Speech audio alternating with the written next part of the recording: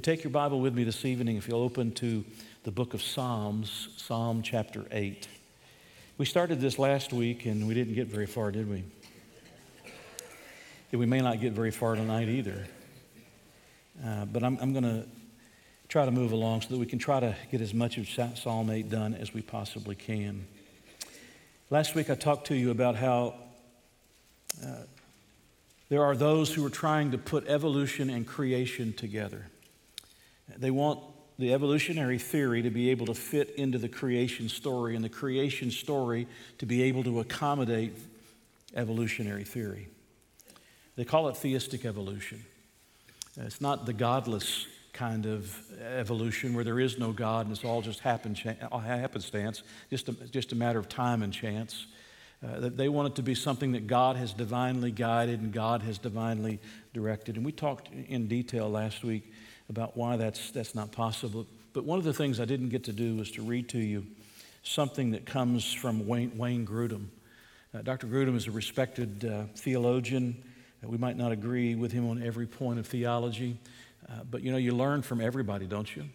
And he is a respected theologian, and he has written a book along with several others in the philosophy department and in the science department, and it's all together in one book called Theistic Evolution, a scientific, philosophical, and theological critique. There's actually two books. There's one that's the entirety of everything, and there's another that's a condensed version. I have them both. And one of them is a very detailed read. One is a more easily read than the other. But they also bring together all of the understanding that God created in 6 literal days, just as the Scripture says, that philosophically, scientifically, and theologically, all of those fit together, that you don't have to come up with millions and billions of years in order to arrive at the creation story and somehow accommodate the evolutionary theory of our day. But in the process, he gave 12 statements of what it would mean if we believed in theistic evolution, that evolution was true and that God just guided that process, and somehow all of that fits into those 6 days that are found in Genesis 1 and 2. And I thought I'd take a moment and read them to you. Number 1, according to theistic evolution, Adam and Eve were not the first human beings, and perhaps they never even existed. Number 2, Adam and Eve were born from human parents. They were not created from the dust of the earth. Number 3, God did not act directly or specifically to create Adam out of dust from the ground. I just mentioned that.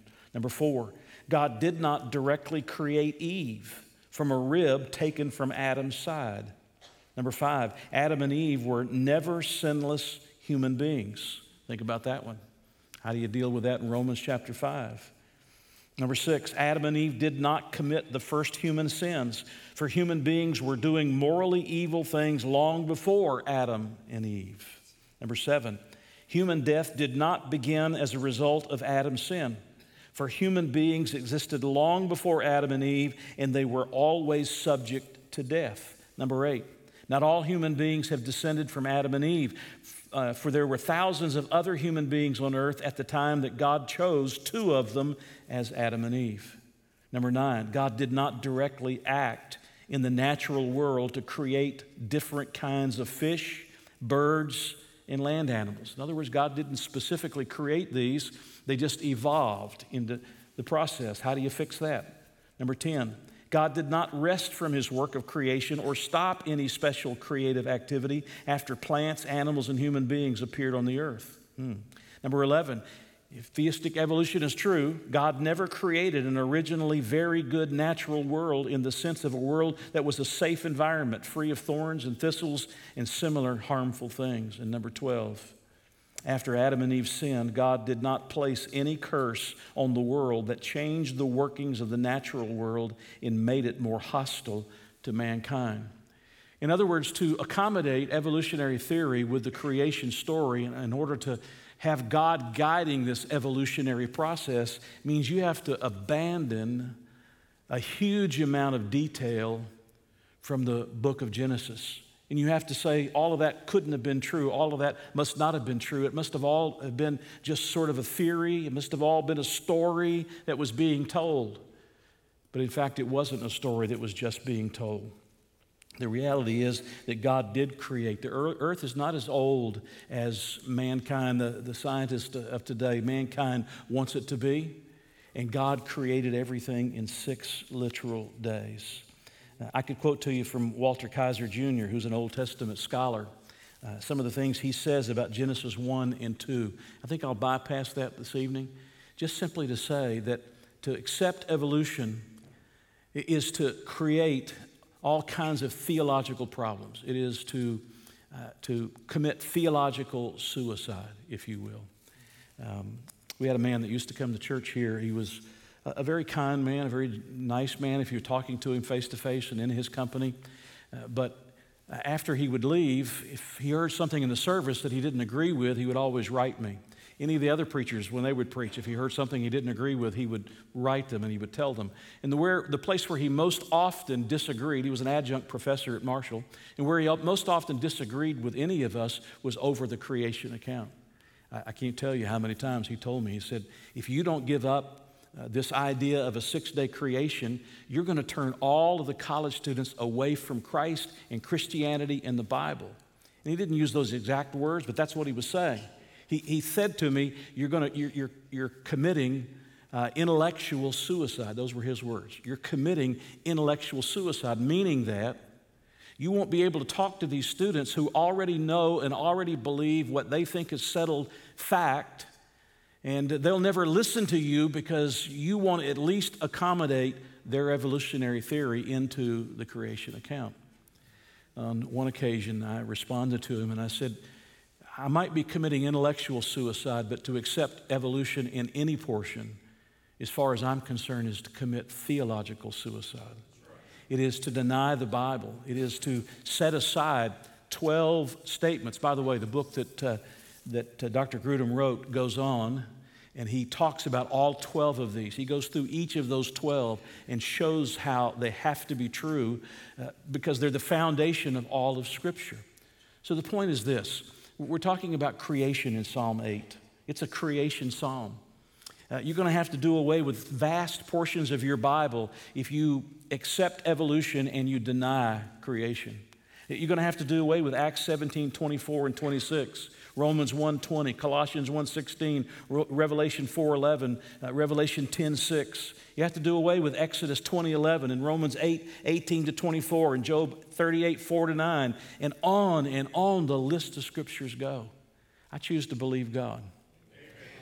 I choose to believe that God created in 6 literal days. And when you stop and you think about it, when you think about how David was thinking about creation, it's no wonder that he says at the very first of this psalm and the very end of this psalm, notice at verse 1, "O Lord, our Lord, how excellent is your name in all the earth." And then he finishes the same way, verse 9, "O Lord, our Lord, how excellent is your name in all the earth." What is David doing between these two statements? David is looking up at creation and he's looking around at the creation of God and he is saying, God is great. God is excellent. God is powerful. His words and his works we cannot deny. This couldn't just happen. There had to be a God who brought it into existence. Now, between those two statements in Romans chapter 8, he's going to give you two verses, if you will, in this psalm. The first one finishes up verse 1 into verse 2, and then verses 3 to 8. I want you to follow along with me. "O Lord, our Lord, how excellent is your name in all the earth, who have set your glory above the heavens. Out of the mouth of babes and nursing infants, you have ordained strength because of your enemies, that you may silence the enemy and the avenger. When I consider your heavens and the work of your fingers, the moon and the stars which you have ordained, what is man that you are mindful of him, or the Son of Man that you visit him?" Can we stop there for just a moment? Do you see the purpose why he's writing this psalm? He's looking at creation. He's realizing that there's a God who created all of this, his God, that created all of this, and he did it exactly as he said he would do it. And David is feeling infinitesimally small at this moment. He's seeing how small he really is in the great sphere of the creation of the Almighty God. And that's exactly what creation should cause all of us to do. Instead of coming to what we see around us and saying, oh, I understand all of this, I figured it all out, science has already explained everything, it should cause us to stop and say, wait a minute. For this to come into existence, there had to be intelligence, there had to be an architect, there had to be an engineer, there had to be a plan, there had to be a God who created it all. And if there's a God who can create all of this, how small I must really be. And yet, He visits me. And yet, He is with me. And yet, He never leaves me. And yet, He never forsakes me. Do you see His point? Do you see what He's doing here? You go on, verse 5, for you've made him a little lower than the angels, and you've crowned him with glory and honor, talking about mankind.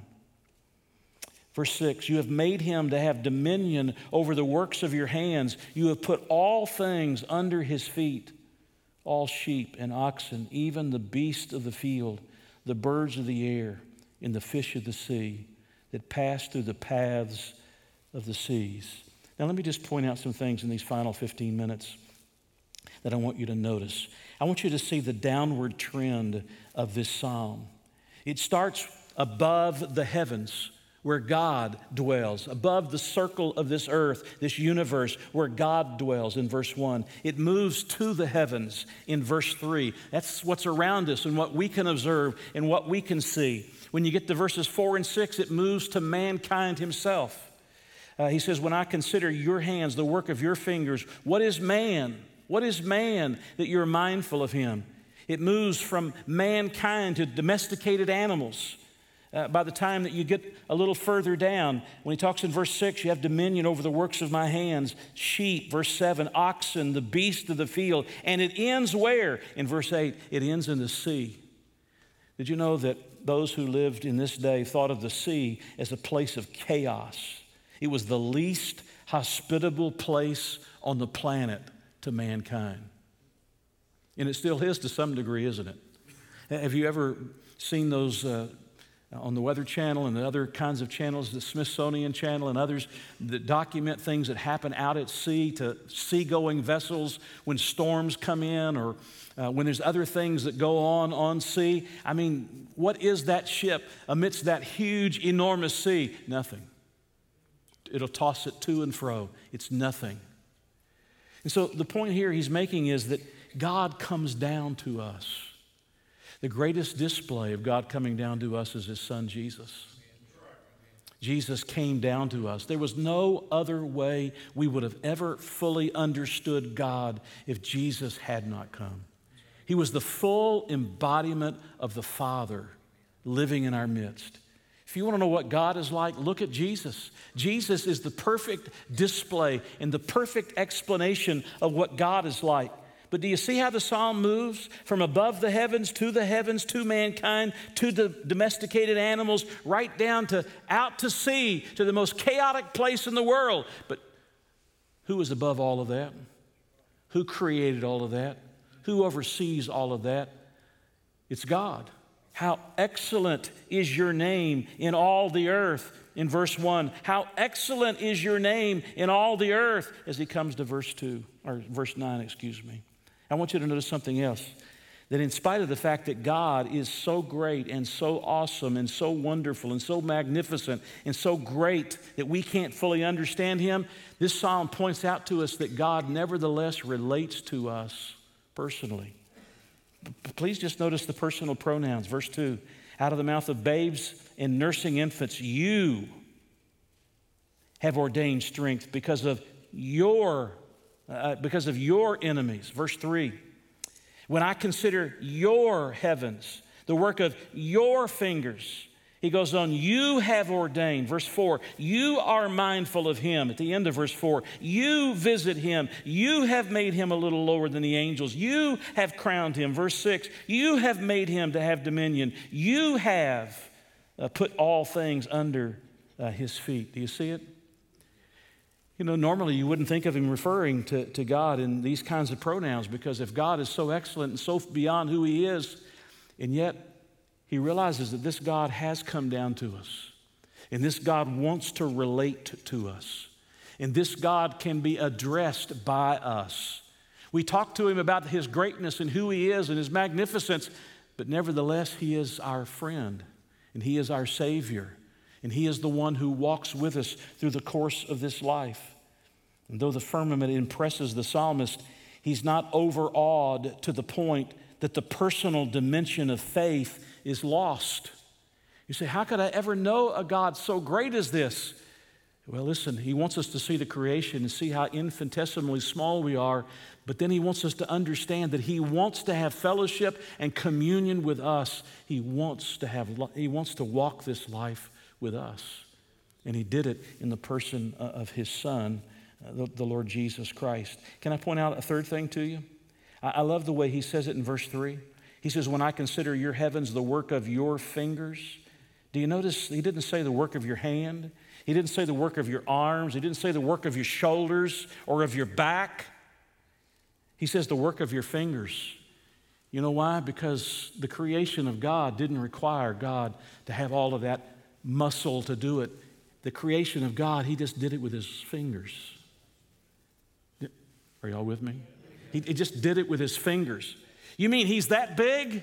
He's that great that the creation, all that there is, he just did it with his fingers? Yeah, he did it with his fingers. I don't know about you, but I can do very few things with my fingers. Some things, but not many things. And the things that are really hard to do, it takes more than just my fingers to accomplish them, right? It takes your muscle, it takes your hands and your arms and your back and your shoulders. But the point is that this God is so great that the creation is just a matter of his fingers. His fingers just do it. I don't know if you've seen the news about the newest telescope that they have, that they sent into space, and they're now seeing things that they hadn't seen before out in space. And apparently there's a black hole in one particular area of where they're looking with this new telescope. They don't know what's beyond that black hole. I can't tell you everything that's beyond that black hole, but I can tell you who is beyond that black hole. I can tell you that God is the one who's beyond that. In all of that, though we're just now beginning to see just a little tiny portion of it, it was all just the work of his fingers. It was all just put it together like this. God is a God who is great. How excellent is your name in all the earth. Oh Lord, our Lord, how excellent is your name in all the earth. I want to point out a fourth thing to you. I love it, the fact that God says to us that he has placed mankind in dominion over the works of his hands. You notice verse 6? Or let's go back to verse 5. For you have made him, that is man, a little lower than the angels, and you have crowned him. These are, by the way, royal terms, to be crowned.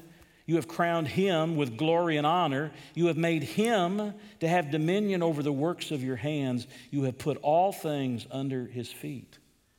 When God created in the very beginning, everything was under the control of Adam and Eve. How did they lose that? They lost that through sin. They lost that dominion through sin. What's going to happen one day? Today we're living in a world where we want to bring things under control. We'd like to bring creation under our control. What's going to happen one day? God's going to bring it all under his control. It's going to be his kingdom on earth. Then there's going to be a new heaven and a new earth where we're going to live forever and ever. And what the Garden of Eden was intended to be, that new heaven and earth will be forever and forever. Can you imagine living in a place like that? Can you imagine how wonderful and how magnificent it would be to live in a place like that? And yet, there's something to be said here for all of you who are ecologists, all of you who love nature. It is true that God has given us a stewardship of the creation that's around us, that we have a responsibility. I don't believe the earth is going to be destroyed in the next 10 years. I don't think we're going to destroy this planet in the next 15 years. I think Al Gore has lost his mind and some of the others. But that doesn't mean that we don't have a responsibility. That doesn't mean that we don't have a task, and that task is to be as ecologically be a good ecological steward as we possibly can. That's what he says here. You have made him to have dominion over the works of your hands. You have put all things under his feet. Everything's been put under our feet. He's given to us the stewardship of this earth. And while in sin, we have lost some of that. And when Jesus comes back, it will all be regained. We must be careful as well about the creation. I don't know all the answers to all of those problems. I don't think all the answers we're hearing are all the right answers to all those problems. But we shouldn't throw the baby out with the bathwater. You know what I'm saying? Because He has placed creation around us. It is absolutely beautiful. And isn't it disheartening when you ride down a beautiful street and you find a place where somebody has stopped and they've dumped out all of their trash along the side of the road? Isn't that disheartening? And sometimes that's what we do.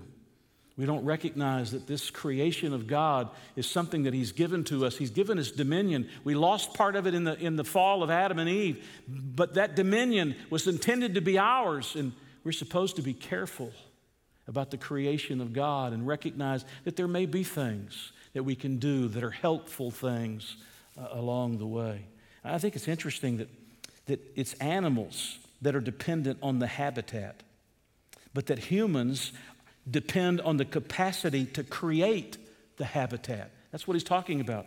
The sheep and the oxen, the beasts of the field, the birds of the air, they have to have a habitat in which to live. But we have dominion over that habitat, at least partial dominion over that habitat. And therefore, we have to be careful about creating a capacity for that kind of habitat for them to live. And so I'm not talking here about being an extremist, like we hear so much about today, but I am talking about us recognizing we have a stewardship of the earth around us. It's a fascinating psalm, isn't it? It's a psalm of creation. It's a reminder of man's finiteness and his limitations. It's a reminder that God is so great that even the creation of the earth was done with just His fingers. And man, what is man that you're even mindful of him? Or the Son of Man, that you would come and visit him. Why would you even pay attention to us when you have created all of these things? And yet, you have given to us a place in your creation. And in that creation, you have given us dominion, some of which we've lost because of sin, but you've given us dominion, and you've allowed us to create a habitat for us in which for us to live, and to create a habitat that's safe for others to live. But nevertheless, it's God who created it all. I hope you believe in a God who created everything. I hope you believe in a God who made everything. The challenge today, when you go off, as Reagan is about to do, go off to college, is to listen to all the professors deny all of the Scripture when it comes to the Genesis account. I don't know about your school. Please don't misunderstand me. But a lot of schools, they go off to school and they don't stop to remember that there's another explanation, and it's not always the one, it's not going to be the one that's often heard in a classroom. O Lord, our Lord, how excellent is your name in all the earth. Verse 9, O Lord, our Lord, how excellent is your name in all the earth. When we get through tonight, I want you to go out, I want you to look up for a moment, and I want you to look around. And I want you to stop and say, thank you, God. This is unbelievably incredible. This is beyond what time and chance could produce. This has to be the creation of the Almighty God. And why you pay any attention to us, I don't know. But thank you for loving us anyway.